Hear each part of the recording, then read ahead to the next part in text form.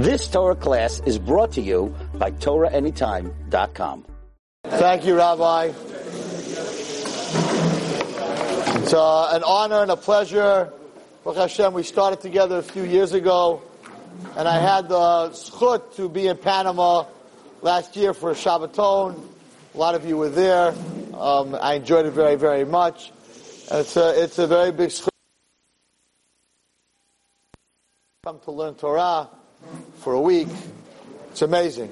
Maybe we should make a group of Americans come to Panama to learn for a week. That would be a good idea, no? It would be a good idea. You have to invite us. Okay, you have to build a building like this. So, today I'm going to speak about a relationship between us and HaKadosh Baruch Hu, and the questions like this. This is the question. We're in the month of Elul, right? Everyone knows, everybody knows. What does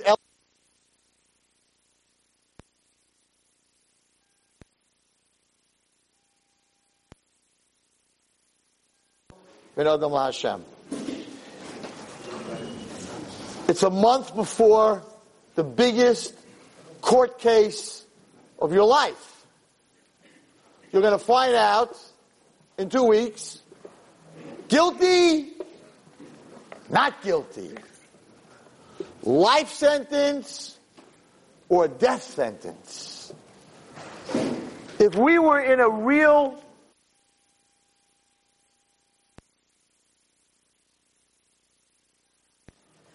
then in 2 weeks, they're going to bring us into the courtroom, and the jury person is going to get up and say, we, the jury, find so-and-so guilty or not guilty.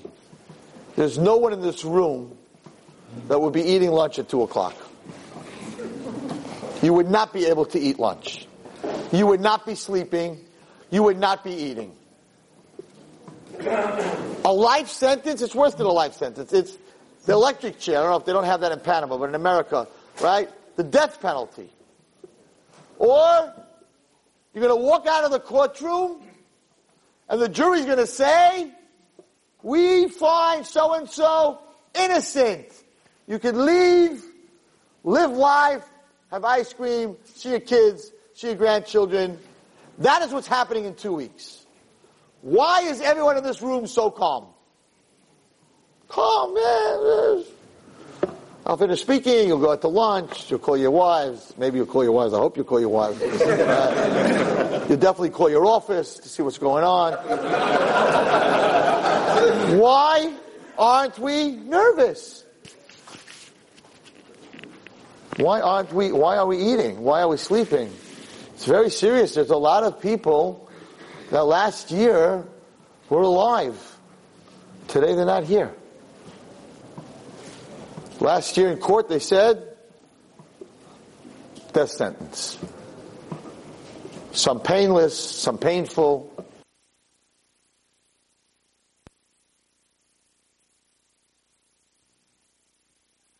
We should live long, innocent.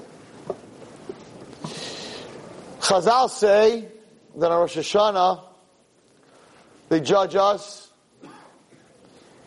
The Rishayim, when your Averot are greater than your Zchuyot, and the scale goes down, they're signed Lamaves, Chas v'Shalom.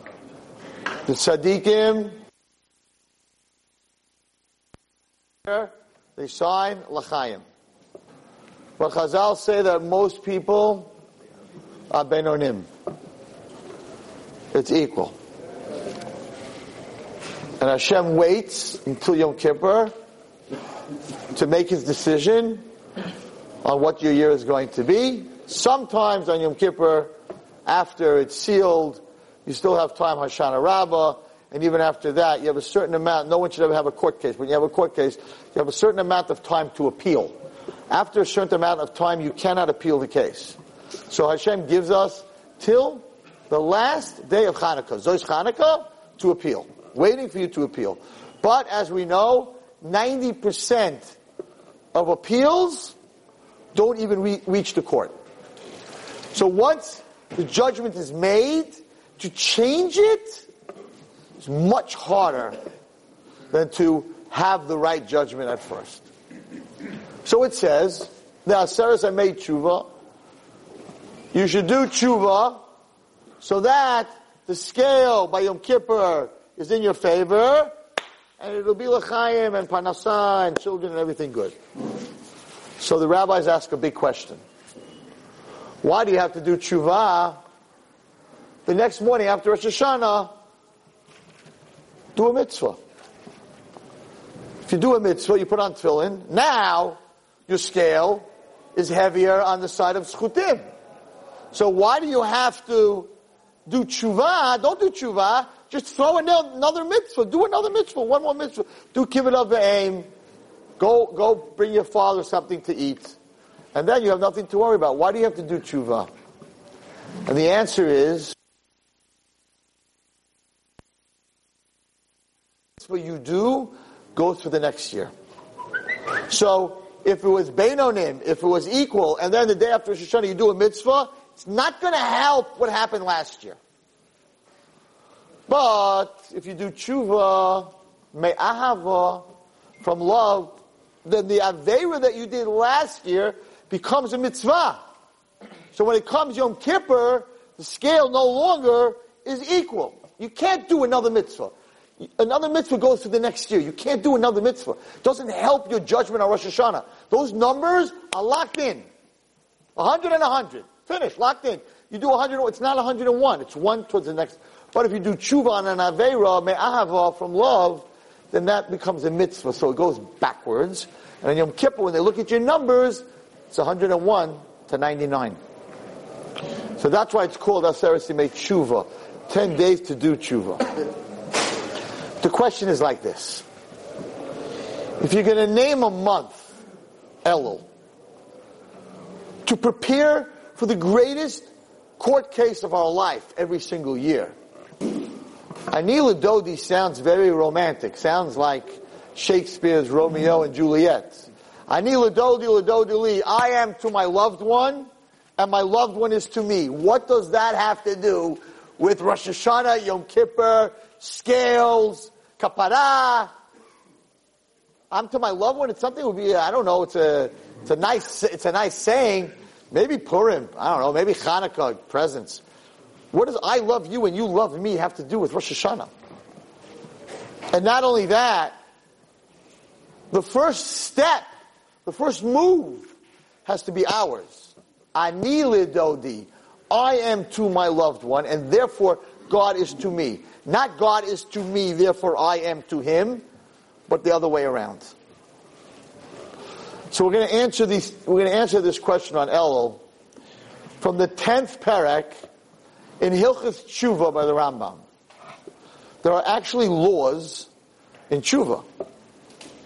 And the Rambam says something I'm going to tell you guys today because I love to shock you. I don't like to tell you things that you know already. You don't need me to tell you that. I like to tell you things that you don't know. And I'm going to take your heads and I'm going to twist them totally around. Different than you ever learned in your life. We learn when we grow up, I don't know in Panama, but in America, we grow up, we learn that you do mitzvahs, and if you do mitzvahs, right, you get rewards. Right? That's what we do. We do mitzvahs like Hashem, I'll give tzedakah, but you got to make my business, better. I'll do this so this person gets healed. It's sort of like prizes, like in school. I'll be a good boy, you have to give me a gold star. So we do mitzvahs, and Hashem says, I'll give you Gan Eden, I'll give you Olam Haba, right?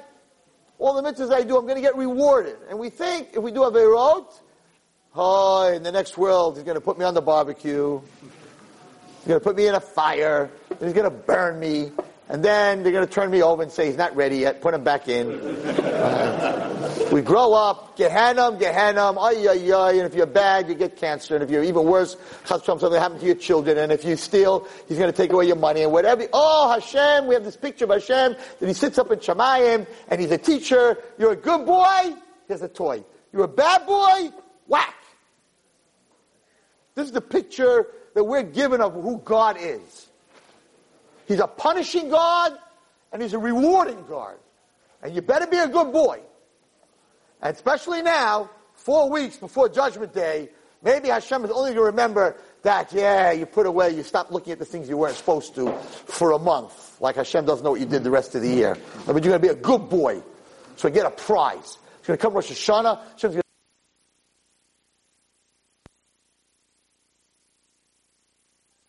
That's our picture of who God is. So wrong. So Christian. So Catholic. So not our religion. Hell, heaven. Hell, heaven. They throw you into hell, then they throw you into heaven. In the cold water or the hot water, it sounds like kashering for Pesach. First you put them in the hot water, then you put them in the cold water. Then you dry them off. You can go to Gan Eden. Chas v'shalom. Says HaKadosh Baruch Hu to all of us. You know how you get prepared for the day of judgment? This is not about prizes and punishment. Do you know how you prepare that on Rosh Hashanah when you stand in front of HaKadosh Baruch Hu that you're going to be signed in the book of good and life? By having a relationship with me. Ani l'daydi l'daydi li. Elul's not about fire and pain and death and sickness and reward. Elul's about a relationship. Ani l'daydi l'daydi li. It's about you showing your love, you taking the first step. Hashem says, just step towards me, and I'll do the rest. So therefore, the words of Elul have nothing to do with tshuva. It doesn't say, I need a tshuva li, or I'm scared of you. It's about a relationship with HaKadosh Baruch Hu. We are so messed up in having a relationship with God. When the last time that anyone in this room sat at the edge of his bed at night and just looked up and said, I love you, Hashem. If I could, I'd give you the biggest hug. You're the most amazing creator in the world. I don't have arms big enough to hug you. Yeah, you say Kriya Shema Amita.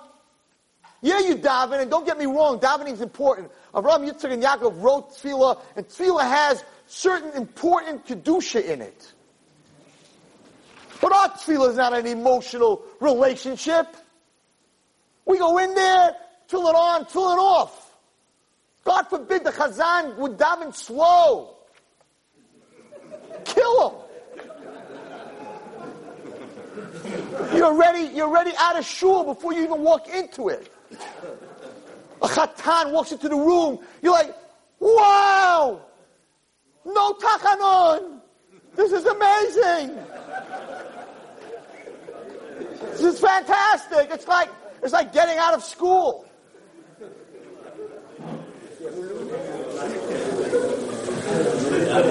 We don't have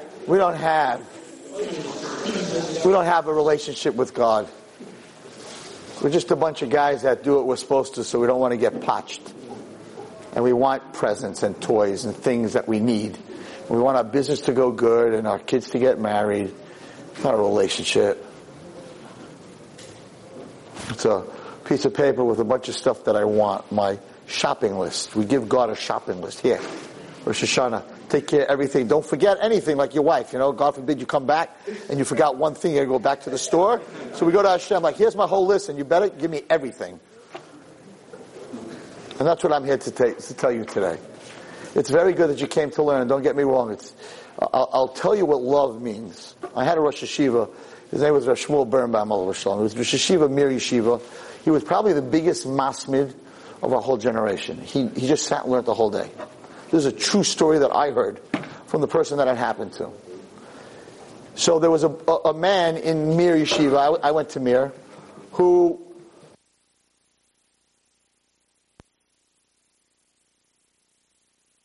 Torah. His wife took care of everything, the kids, everything. She wanted a husband that learned a whole day and a whole night. It was her greatest pride and love. That he would come home and she would even ask him what he learned. That a fantastic relationship. And she got cancer. and the cancer went out of control. And she was in stage 4 cancer, and they told her she has a couple of months to live. And this Kailo younger man went to the Rosh Hashiva, to Shmuel Birnbaum, and said to him, Rosh Hashiva, my whole life I gave to Torah. He's learning in Mir for 40 years. Can the Rosh Hashiva do a moit face? Can the Rosh Hashiva do a miracle? You have to save my wife. Without her, I have nothing. Rosh Hashiva said, I'm not a Baba. I'm not a Makubal. I'm not a Rebbe. I'm a Rosh Hashiva. What could I do? He said, Rosh Hashiva, I'm just asking you to try to do whatever you can. Okay? The following week, after he went to the Rosh Hashiva, he got a call from the hospital that in Belgium, they're doing some kind of new radical chemo test. And they're picking 20 people who are already stage 4, pretty much there's no healing whatsoever for them. And they would like to know if she, being that she was in stage 4, if she would go for this test. So she said, of course. And she went to Belgium, and they gave 10 of them medicine, and they gave 10 of them placebos, which means it wasn't real. And her cancer started to regress and started to go getting better and getting better and getting better. And it took about 3-4 months, and she was at stage 1. So this not so young man went to the Rosh Hashiva, and he said, Shmuel, my wife, Baruch Hashem, just went to the hospital, did a PET scan, and pretty much it's gone. So I see you are a Rebbe. I see the Rosh Hashiva is a Makubal. But Shiva said, no, I'm not a Rebbe, I'm not a Makubal, and I don't do miracles. He said, but tell me, what did you do? She was like, it wasn't a big shot. Nah, it's not important. I didn't do it. Test, Belgium, this, that. No, he said, no, Rebbe, right after I told you this happened, what did you do? So this is what the Rosh Hashiva told him. He said, I don't want you to talk about it, but I'll tell you what I did. He said, every day, he was a masmid, he'll learn Gemara every single day. He said, the day that you asked me, the following day, I was learning a machlekes between Abaye and Rav in the Gemara. He said, Abaye and Rava, I talk to you almost every single day. We talk, we discuss, we argue, we communicate. In all the years that I'm talking to you, I never asked you for anything. I'm asking you for my Talmud, for his wife, to go in front of HaKadosh Baruch Hu. This boy has learnt 40 years he put in. Go to HaKadosh Baruch Hu that there should be a miracle that she should have a refuah. He said, and I guess Abaye and Rava went to HaKadosh Baruch Hu. How many of us talk to Abaye and Rava? And how many of us learn? It's a subject. I read it. We talk about it. Abaye and Rava, I don't know who they are. They died a long time ago. No, said the Rosh Hashiva. They didn't die. They're alive in the Gemara. When you learn Chumash and you're learning about Moshe Rabbeinu, you're talking to him. Not some person who lived thousands of years ago. Torah is life. It's a love. Rosh Hashiva didn't learn because he had to. He loved to talk to Abaye and Rava. He loved to learn HaKadosh Baruch Hu's Torah. It came from a very different place. Not I do the daf. What does that mean? You do the daf. So you came for an hour and you went through 3 straws and 2 coffees and a what's it called, a chocolate thing, and God forbid he talks an extra 5 minutes. You're like, you watch, it's 9 o'clock, Rebbe. We're in the middle of the daf. Who cares? We'll continue there tomorrow. Who asks questions? I go to a daf yomi. Nobody asks questions. You sit there. You come home. So where were you? I did the daf. That's something you do out of love? Yeah, I did my biology homework also. And I also did my math homework. And I also took the garbage out. What does I do the daf mean? So what happened to us, I'm talking to myself, you guys are just listening. What happened to me,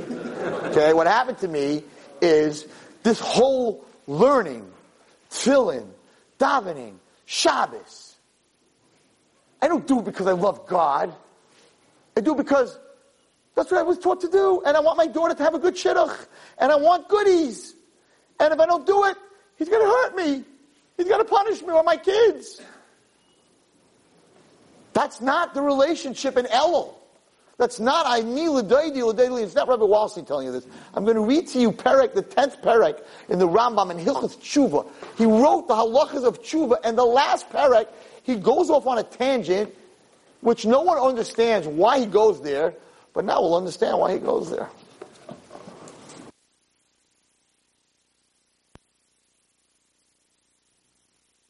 Speech Rabbi Wallerstein about loving Hashem. Oh my God, the whole world just fell.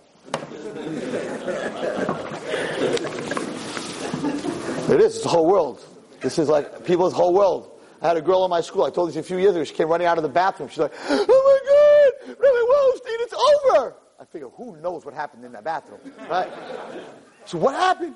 My phone, it fell in the toilet, and I don't know anybody anymore.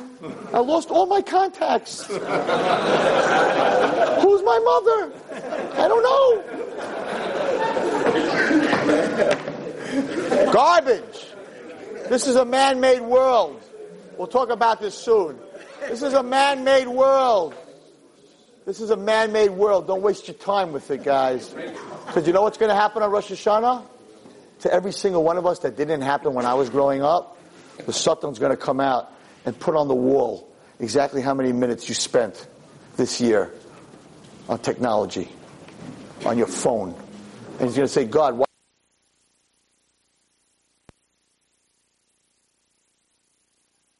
So they're going to put up how many minutes you spent in Hashem's world, and how many minutes you spent in God's world, and how many minutes you spent in man's world.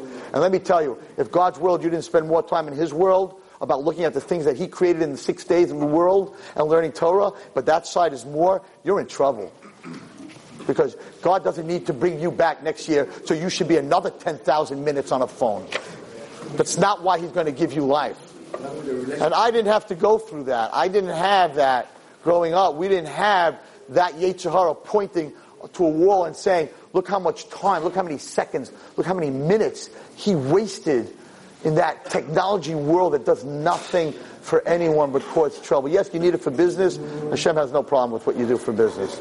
But all the other apps, all the other garbage that we waste our time, how's your malach going to answer? Hashem said, I created a world.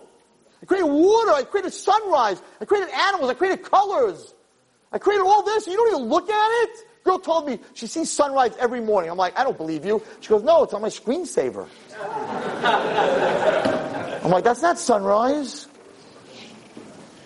So you want your malach to say, why should he be in the world? He's already in the technology world, so he's there forever. He already has got oilam haba. Because once you send a text, it's there forever. So that's it. You could die and have a good day. Your text is there forever. You'll come to the next world knowing all my texts are there forever. If the FBI wants to dig them up and pull them off, they'll find a server somewhere. Really good about yourself. Well, that's forever. That's real. You know the difference between a human being and an animal? An animal is a chai. We're medaber. There's a crazy onkelos that says when Hashem, Vayapach, he blew the air, the ruach into us. Says onkelos, what's that ruach? Animals were living before us. So what did he blow into our nose? What did he blow into us? Says the onkelos, dibur. He gave us the power to speak. We do not speak anymore. We speak with our fingers. Hashem did not create fingers to speak. He created our mouth to speak. We stopped speaking. We are animals. We don't talk as human beings anymore. He sold it as technology. Again, I'm not telling you that you can't use it for business. I'm talking about all the other time. Time magazine said that 50 times a day, a person with a smartphone looks at his phone when it's not ringing. Just to look at maybe a message, maybe something's going to happen. I'm looking at it's blank, but maybe in 2 seconds it's going to go buzz. Ooh, good. I'm alive. I'm alive. Somebody called me. Time magazine wrote it. I didn't write it. Somebody called Baruch Hashem, I'm alive. What's the last thing you do before you go to sleep? You look at your phone. What's the first thing you do when you get up? You look at your phone. Used to be you look at your wife. Now you look at your phone. And I don't even want to say what I'm thinking. It's very, very funny, but it's very, very sad because the whole relationship is based on Dibor. So we're going to have to give a din v'cheshbon. We're going to have to give Hashem a din v'cheshbon for all the time that we wasted. We're asking for time. So what is actually going to be judged on Rosh Hashanah and Yom Kippur, guys? What's going to be judged? What are you asking for? What are you asking for? You're asking for money? You're asking for kids? You're asking for a shidduch? Guess what? All that stuff can't happen if you don't have time. So all that stuff is details. What's going to happen in the year that you need panas or whatever you need, shalom bayit, whatever it is, those are details. But what's the main thing? Time. You don't have time? No details. Dead people don't have money. Dead people don't have relationships. They're in the next world. So all the stuff that you're going to ask for Rosh Hashanah, Chaim Shel Toiva, Chaim Shel Bracha, Chaim Shel Panasa, all the things you're going to ask for, without time, nil. So each one of our souls is going to stand in front of God and say, first before I ask for anything, I need a year of time. So the first thing they're going to look at, because you're asking for time, you want a year of time? Let's look how last year you used your time. Did you use it correctly, or did you abuse it? How dare you ask for time? What are you? You're going to use it on a phone? So what, you think we're Verizon? You need more minutes? Hashem's like, you're coming to me on Rosh Hashanah for a new plan? That's what you want? You want more minutes? Go to Verizon for that, not to me. And you're thinking, Wallerstein doesn't do nothing. He goes around, he talks a little bit. He doesn't need a phone. This is my phone. You guys have smartphones. I have a very learning disabled phone. There is nothing smart about this phone. Zero. It is a stupid phone. Smart people have stupid phones. Stupid people have smartphones. Just the way God created us. Okay? So now, I have this little teeny phone. Now, Rabbi Wallerstein, Baruch Hashem, the guys who know me know that I have a business. I tried to do some business in Panama. It didn't work. But I have a business manufacturing plastic bags for the last 38 years. Baruch Hashem. I have a very good business. I don't do what I do for money. All the things I do for Klal Yisrael, Baruch Hashem, I don't need any money. God gave me that present. I don't belong to anybody. I got no boards. I got no one who's going to tell me they're going to fire me. I had 35 years of teaching in a class, and the principal knew that I could fire him. Because I was paying tuition for a lot of kids in the school. I'm like, you better treat me right, otherwise there's going to be a new principal. So I had that independence. So Baruch Hashem, I have a business, a full-fledged business. I have children. Baruch Hashem, I have grandchildren. I have a school, that's a high school called BCA, Bernos Chai Academy for Girls who went through abuse, who need so much time and therapy. Baruch Hashem, I'm the only school in the world that's a school like this. I have 3 seminaries. One for the BCA girl with a college, one for the regular girl, and one for the Beis Yaakov girl. And now, because I had nothing else to do with my life, I opened a dream. I'm going to tell you a little bit about this dream, even though I'm going off. I said before I walked in, should come out of my mouth what you need to hear, not what I need to say. Sometimes it's not the same thing. Just want to tell you, when you love Hashem, when you have this relationship, it's the best. So, there is no place in the world for a Jewish girl to go to rehab. There's no Jewish rehab for Jewish girls. If a girl is doing drugs, or she's cutting, or trying to commit suicide, or has anxiety, or eating disorders, we have to send our daughters to the Mormons in Utah. The Mormons are the greatest missionary.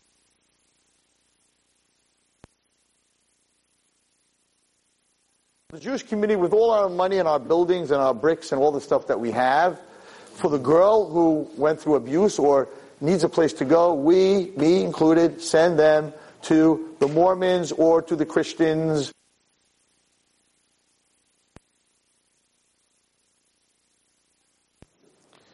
It hurt me, it killed me, because the Hasidic girls that I was sending to New Haven in Utah, and I would visit them a lot, and I would watch them eat for breakfast chazer,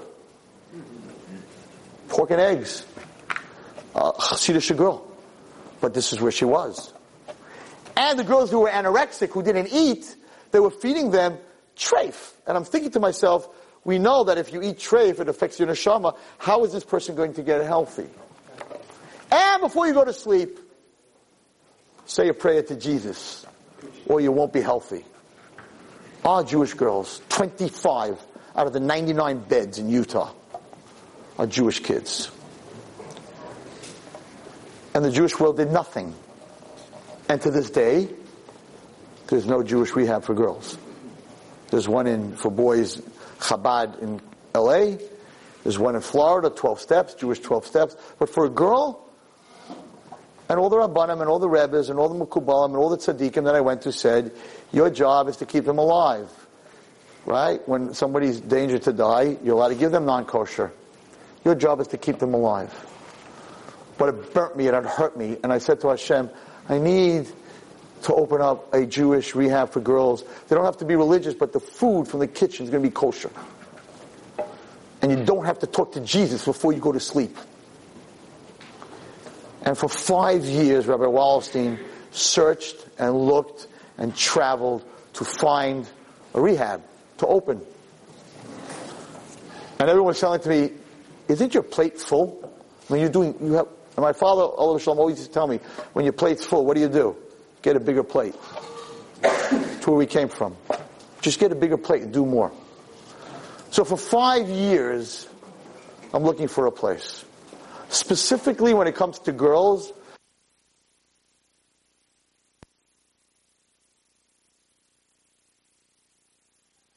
for them is horses. It's called equine therapy. A girl that will not talk, will not make eye contact. You put them with a horse, they take care of it, they ride it, they become one with it, they trust it. Then they're able to, once they trust an animal, to come back to trusting a human being, because the human being is the one that hurt them. It's a whole psychology, it's amazing, and it's now used for autistic and Down syndrome, and actually for soldiers who came back from war. And it's all over the place. But I found that in all the rehabs I went, they had 2 horses. Their main thing was therapy, talking all day about your pain and what you went through, and re-traumatizing. And they had the horses there so they could say they had horses. I said, no, I want to have a horse ranch and then therapy, not therapy and then a horse ranch. And I found many places that had beautiful houses, but didn't have what I needed for the horses. And then I found places that had a place for the horses, but didn't have a place for the girls. This past Yom Kippur, I have a relationship. I talk to him. He's my God. He's my best friend. He created me. I love him. We're one. I mess up many times, and I apologize, but I love him. He's amazing. I woke up this morning. I can see. I thank Hashem every morning. I stand by the mezuzah, and before I walk out of my house, I do the check. I'm like, I can feel the mezuzah. My eyes are closed. Thank you, Hashem, that I could feel. I can feel that it's cold. I can feel that it's metal. I can feel fingers are computers. You close your eyes, they tell you if it's hot or cold. They tell you the shape. They tell you the softness and the hardness. Fingers are amazing. God forbid if someone has a stroke and they have no feelings. It's the most terrible thing in the world. Thank you, Hashem, I could feel. Thank you, Hashem, I could smell. And sometimes it's Monday today. Who comes every Monday morning in front of my house in Flatbush? The garbage truck. And I'm standing there, thank you, I could smell. I'm like, yes, thank you, Hashem, that I could smell the garbage. Because if I could smell it, I won't step in it. So even the stuff that doesn't smell good, thank you very much. Do you ever have a very bad cold when you can't smell? When you can't smell, you can't taste. A person who has a stuffed nose and can't smell anything, tries to eat an apple, he doesn't taste it. Our senses are all one. Thank you, Hashem, I could smell. Thank you, Hashem, I could feel. And there are birds and noises. Thank you, Hashem, I can hear. I'm not living in a world of no sound. Thank you, Hashem, I could see. I changed my tefillah this year.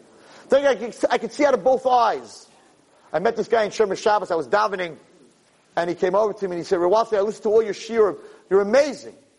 I'm like, he says, you know, you always thank Hashem. You know me, I only have one eye. So what? I looked at his eye. He had a glass eye. He says, I don't have peripheral vision. Cover one of your eyes. You don't see any people on this side of the room. You lose your peripheral vision. You can't see anything on the side. I said, wow. So from now on, every day I say, thank you, Hashem, that I could see from both my eyes. I could smell, and thank you so much for that coffee. Thank you that I could taste, because if I couldn't taste, then I'm a nachash. that everything tastes like dust.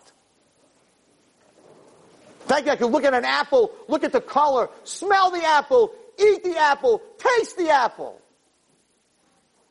I never walk out of my house before I do that. God, you're my man. You gave me everything. I love you.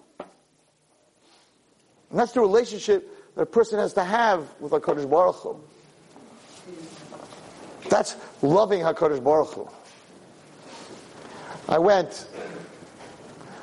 So I get a phone call, and I stood by the Kaisel last Yom Kippur. I'm there every Yom Kippur, Baruch Hashem, B'li Ayin Hara. And I said, I talked to him. He's my father. He's my friend. He's my chassan. I said, Hashem, I gotta ask you something. What's the deal? You're making me crazy. I'm traveling all across America. I'm driving, and every time I get excited I'm going to a horse farm, I find out it's a breeding farm. So a breeding farm doesn't have an indoor arena. If you don't have an indoor arena, you can't ride inside. So if it's not, you need an indoor arena. So every time and then we finally found a place in Minnesink, and the Goyim hate Jews, and we tried to open up, and they stopped us in every which way. So I finally found a place. So I said, HaKadosh Baruch Hu, they're not my daughters, they're my sisters. But they're not my daughters, they're my sisters. They're your daughters. If you don't care about them, I'm going to stop caring about them, Hashem. I mean, what's the deal? 5 years, and they're sitting in Utah. And in the ranch in Oklahoma with a bunch of guys that are doing all kinds of things to them, with goyim, with atheists. You know how many of these kids come back? They go in as sick Jews and they come out as healthy.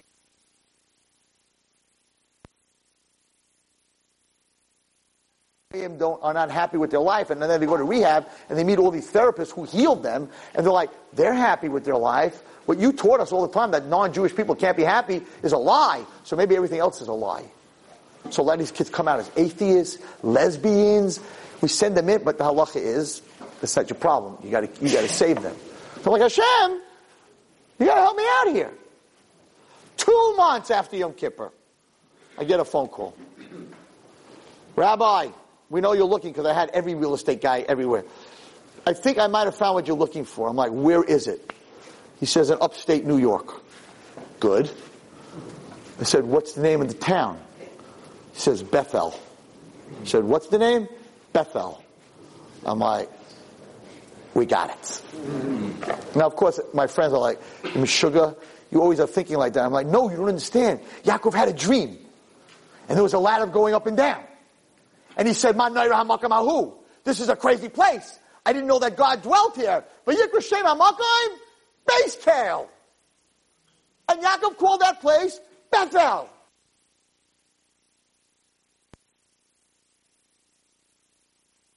Thought things like that, and it didn't work out. Like, you missed the plane, and you're like, sure, you know why I missed the plane? It's going to crash. You think about that all the time. You don't care about the 300 people that are going to die. But you can go around saying, Hashem saved my life, right? I missed the plane. And then you actually check. Did it land? It landed. No, everyone did well. How come I missed the plane? I don't understand. We all do that. You would have been happy if 300 people would have died, so you could say, see, Hashem saved me. So I drive up. I drive up to Bethel. And I drive into this place, 20 acres. And they have this indoor riding arena with 13 stalls. And I knew how much it cost to build this, because in Minnesink we didn't have it and we wanted to build it. So we took prices. The cheapest was $1.8 million. To build this indoor arena is a block long. Forget it. It's gorgeous. And I walk into this place. It's got the indoor arena. It's got the stalls. It looks like nobody ever used it. Brand new. Weird that nobody would use it. Okay. I asked the real estate agent, how much they want for the whole estate, the whole property. He goes, real estate agent, let me show you everything, and then we'll talk about the price. I'm not, no, let's talk about the price, because I don't want you to tease me. He goes, we'll talk about the price. Fine. I can't even explain to you what this place looks like unless you were there. You can't even understand this. Okay. He takes me up to the house. He tells me this house cost $6.5 million to build, and the man that built it, it took him 5 years to build it. I have been in very expensive houses in my life. I have never, in my life, seen a house like this. It was built brick by brick, piece by piece, and I'm walking through this house. The bedrooms, the bathrooms, the house is that, and it's so weird. The toilets have plastic on them. The kitchen, which is a $300,000-$400,000 kitchen, the grates from the oven are still in the box. And I'm walking through this $6 million house, and then he takes me to an indoor movie theater. Soundproof room with these seats that go all the way back with a huge screen and an aquarium the size of that wall. And I'm walking through this place, and then another room, a play, and I'm like, $6 million. It's magnificent. And then I see something very weird. $6 million house without a window that opens. Every window is double window, but it has no opening. There's like beautiful view and stained glass, but no windows that open. Why would you build a house for $6 million and not have a window that opens? But in a rehab, the windows are not allowed to open. And I'm thinking in my head, this Meshuggah, whoever built this house, he built it for me. And we go through this house, and I'm like, how much?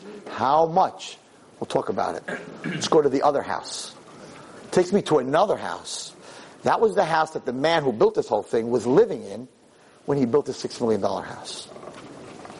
And we come to this house, and on the front door is a mezuzah. Painted with a horse. A mezuzah in Bethel? There's no Jews living in Bethel. I'm like, why does this, I asked the real estate, why did he have this thing on the door? Oh, that was his wife's. She's Jewish. Okay? So I'm thinking already, Bethel, Hashem put a mezuzah there to tell me, well, see, you have to buy this. Right? I'm thinking for sure, all the simanim, windows that don't open, I had all my simanim lined up except one. $6 million. That siman I didn't get. So we finished the whole thing. It's a true story. We finished the whole thing. I said to him, can you explain to me why the ranch itself, all these buildings, nobody ever used? He says, Rabbi, this man's dream, he had an Arabian racehorse, and he wanted to breed the horses up there. So this was where he was going to retire. And he took all his money, and he put it into this house. He has a pond there for $150,000 with pumps, water, Chinese gardens. I mean, gazebo, a meditation gazebo. I wouldn't have even dreamt if I was building my own place. He didn't miss a thing. We sit down in the kitchen. He says, he built this, and the day he finished, he had a massive heart attack and died. He never, ever lived in the house, and he never, ever had a horse.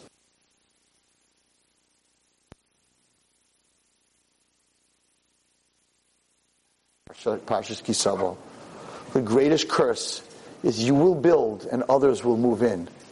You will plant and others will harvest. The greatest bracha is they will build and you will move in. They will plant and you will harvest. But now comes the hard part. How do I get the money? I thought I was going to fly to Panama at that point, but whatever. Little plug.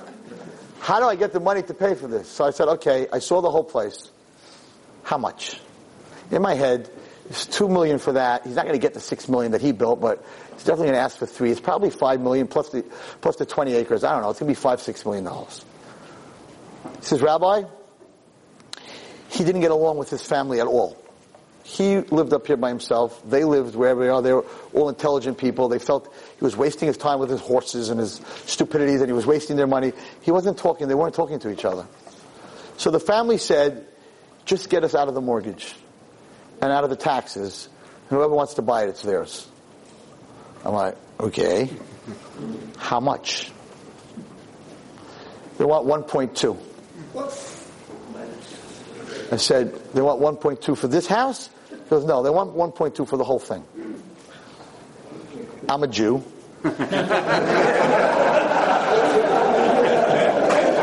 So, I was not going to show my hand, and I said, well, I don't know about horses, Jews and horses. It's not something that, goes together. Maybe we're going to have to take that whole building, turn it into a gym. It's just going to cost me even more money. I'll tell you what, I'll give you 8. Now, had he asked me $3.5, $4 million on the spot, I would have bought it. I would have gone to raise the money. There was nothing to talk about. I saw a lot of stuff. I'll give you 8.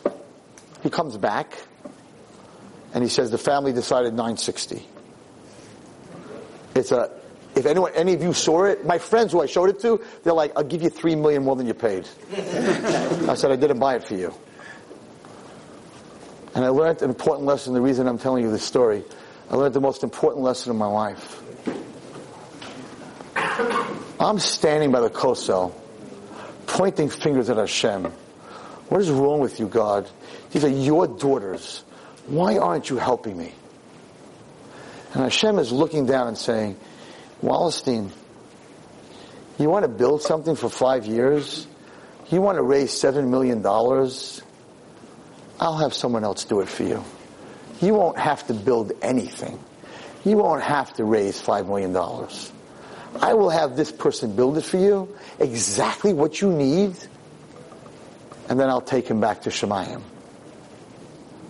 We think in our relationship, when God doesn't answer us, He's ignoring us. I was crying and screaming and angry, and He was building.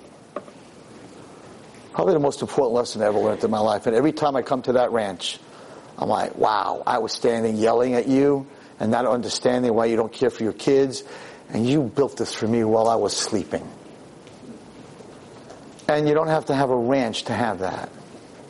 It's everything in life.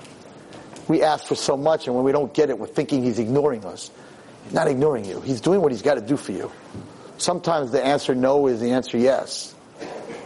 He would have taken me a lot more money and a lot more time, and I wouldn't be able to stand here today if I was busy right now building an estate for girls. So Mitzvah Hashem, we will be open probably right after Sukkot, the first Jewish rehab for our daughters and our sisters and our girls. And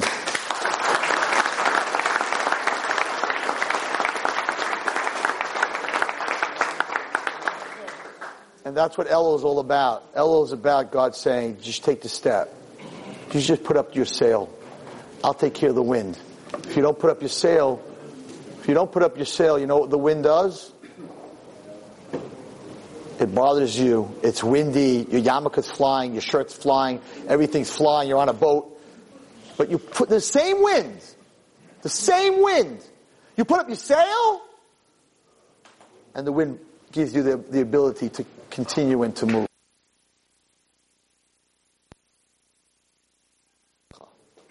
Hashem says, send me your stuff, and I'll take care of it. But if you don't if you think it's you, and it's your business, and you're so smart, and you're such a good businessman, and you think it's Kaikam Leitzim Yadi, then you don't put up that sail. Then when God blows His wind, instead of helping you move, it bothers you. That is this month of Elul. I want to end reading you from inside one little quote from the Rambam. The Rambam says the following. How do you serve Hashem? And it's he never talks like this, ever. And he says the following. Keitzad hiya ava haruya. What is the proper degree of love? Well, else you got up and you said we should love Him. What does that mean? I love potato chips. I should like Hashem like I like potato chips? I love chocolate. It should be like I should love Hashem like I love my kids? I should love Hashem like I love my wife? What love do you want from me, God? Says the Rambam the following. No, you dick. Sheyav Hashem Ava Gedolah. You should love Hashem with great love. Until you become obsessed Obsessed, and I'll explain to you in English what that means. Obsessed with God. What does that mean, says the Rambam? What does it mean to be obsessed? You should love him, you should be so obsessed till you are sick. Says Shlomo HaMelech, tell Klal Yisrael when I'm lost, shechaylas ava ani. What does that mean, says the Rambam? She'ein datoi pnuya me'avas oisha isha. So the Rambam, it's like a guy who falls in love with a woman.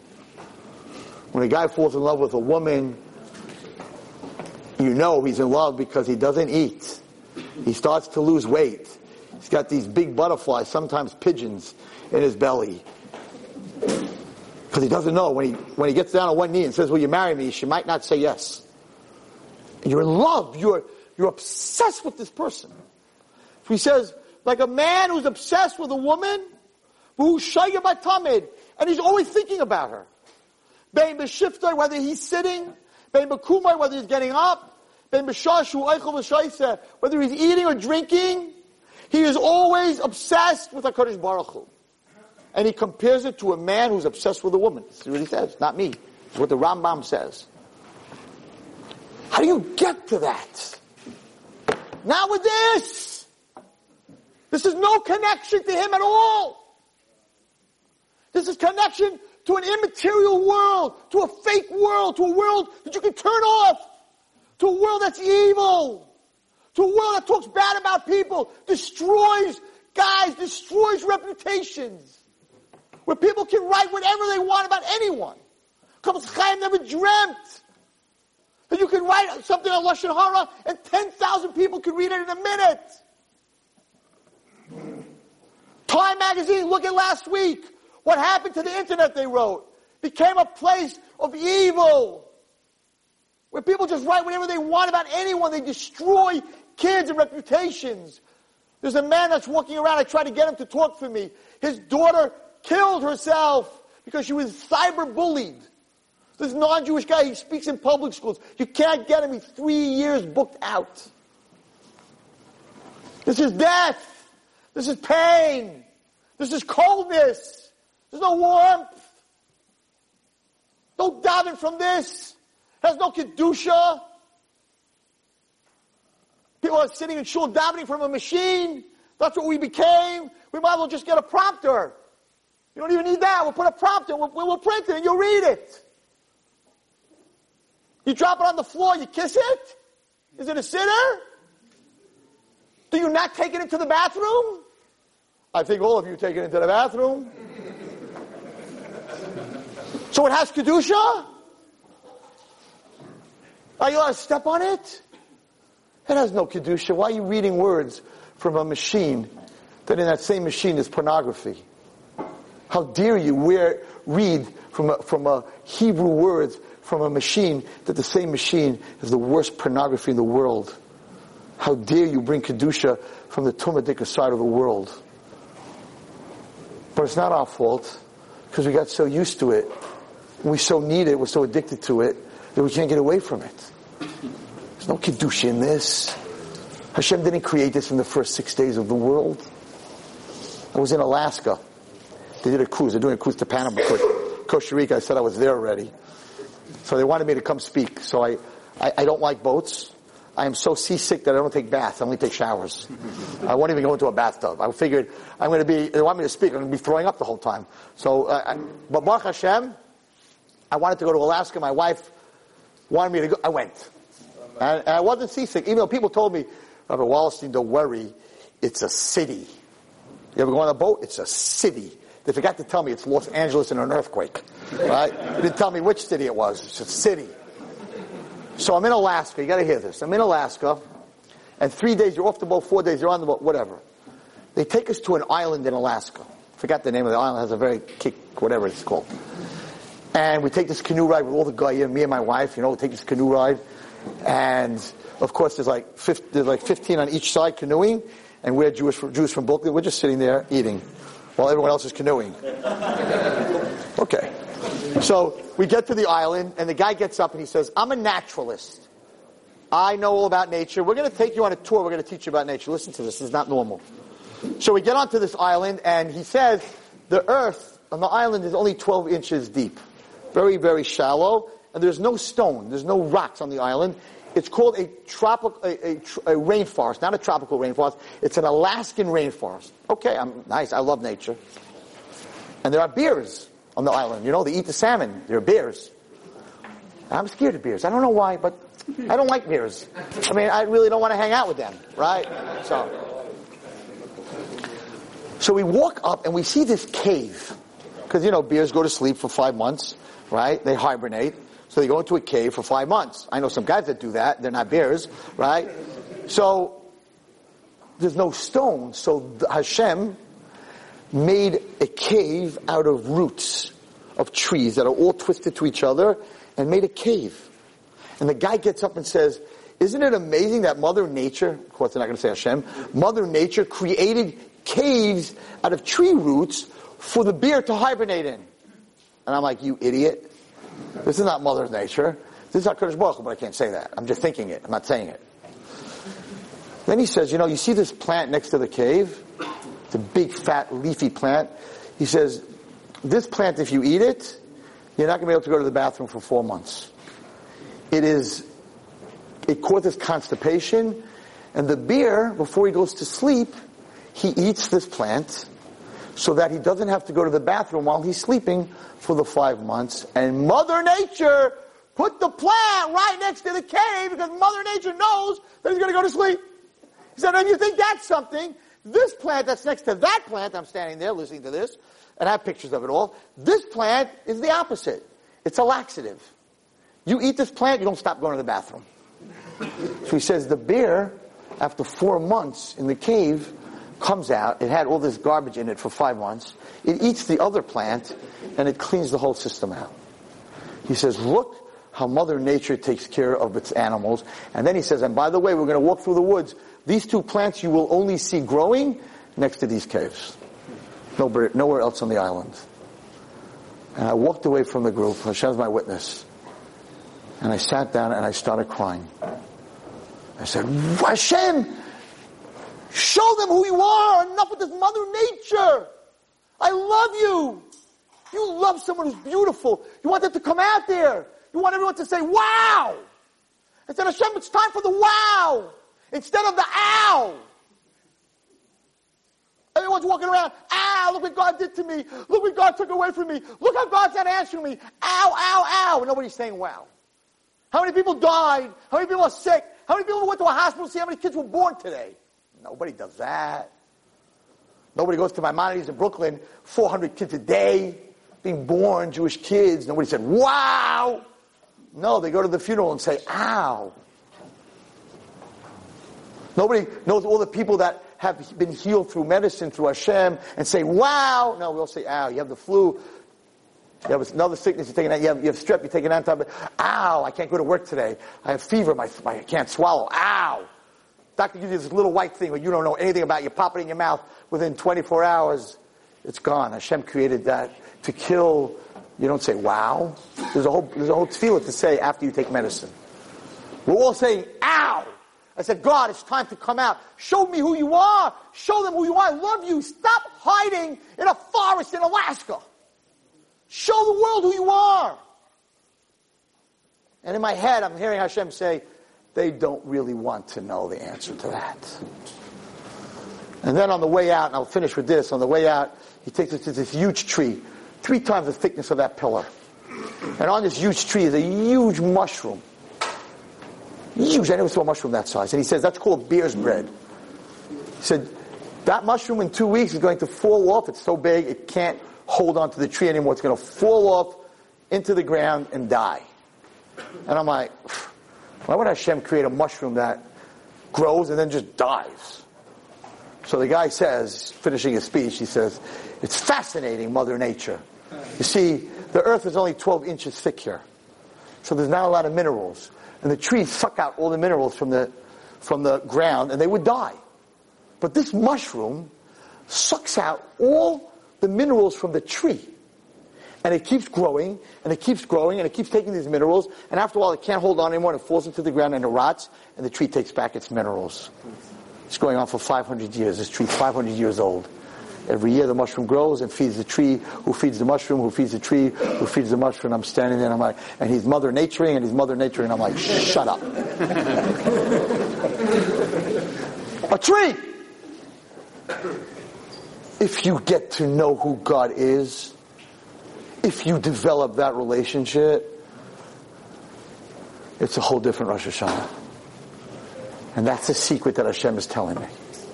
What should you do in the month before Rosh Hashanah? Tshuva! Not in the word Elul. Develop a relationship with me. Ani l'daidi u'daidi li. If you come to court and we have that relationship, you got nothing to worry about. I'll take care of you. You took the first step, I'll take care of you. That's what Elul is. And the Rambam says something which I'm not even going to talk that much about. And he says in the paragraph,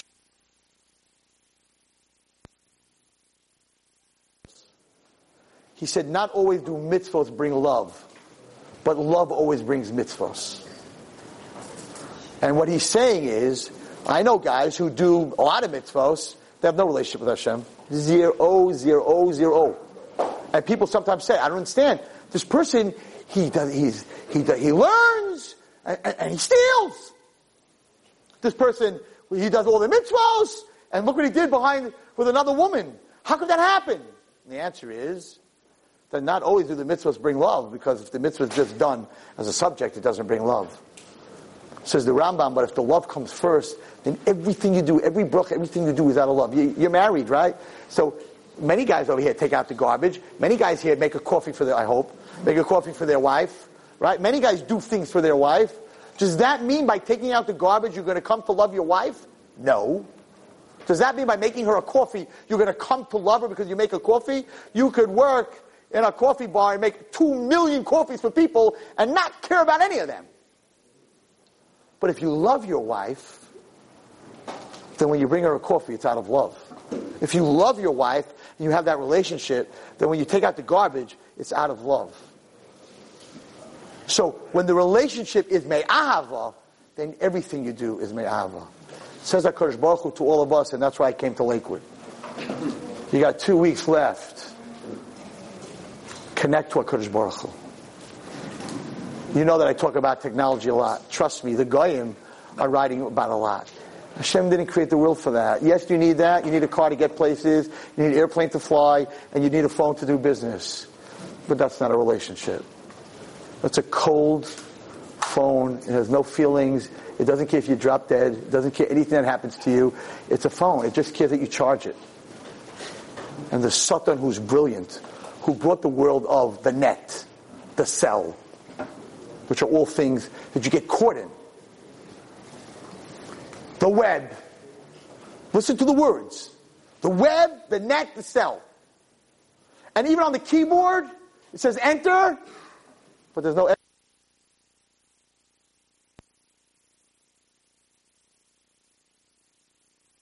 Once you go in there, it becomes an addiction. You can't get away from it. And the only way to get out of it is by escaping. They wrote those words. Sure, the apple that's bitten out of, the symbol of the Catholics and the Christians in their Bibles of this first sin that was ever done, is Chava holding up an apple that's bitten out of. Look closely at what's going on. And now the Satan pulled one. I used to make fun that this is a world, and just like there was Noach's Teva and the world was flooded, if you drop your phone in the toilet, the world is over. It's like the Mabul. No, said the Satan. No, said Apple. Apple 7, waterproof. Waterproof. Drop it in the river. Drop it in the ocean. It won't destroy it. You got to give din v'cheshbon on this Rosh Hashanah.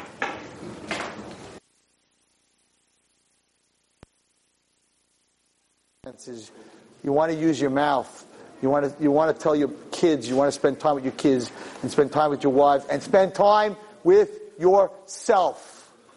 And sit at the edge of your bed and tell Hashem that you love Him. And wake up in the morning and tell Him. And walk out in Lakewood and just look around and say,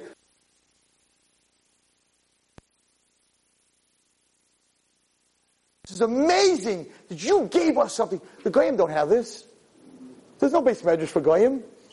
There isn't. They're going to college and sitting in the library. Shh. Turn the page. Shh, you're making too much noise with the page. Go upstairs. Fire! They're screaming, they're yelling, they're arguing in love.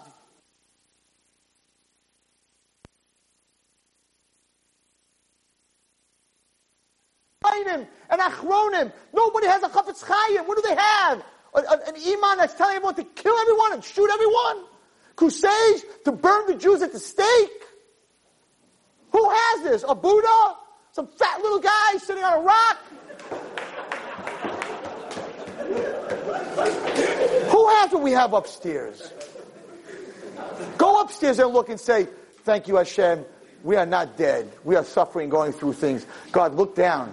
These guys that are sitting and learning. It's unbelievable what a Jew has. Outside of the siddur, talk to him. Talk to him, me'av, says, and if you do that, if you have the right Elul, ani l'daydi li, then you'll definitely have the right Rosh Hashanah. You'll have the ksiva tova, and we'll all be able to recognize and realize the day when Hashem says, "V'haya b'yemahu," that Hashem echad u'shmo echad, and the whole world will see that. Amen. You've just experienced another Torah class brought to you by TorahAnytime.com.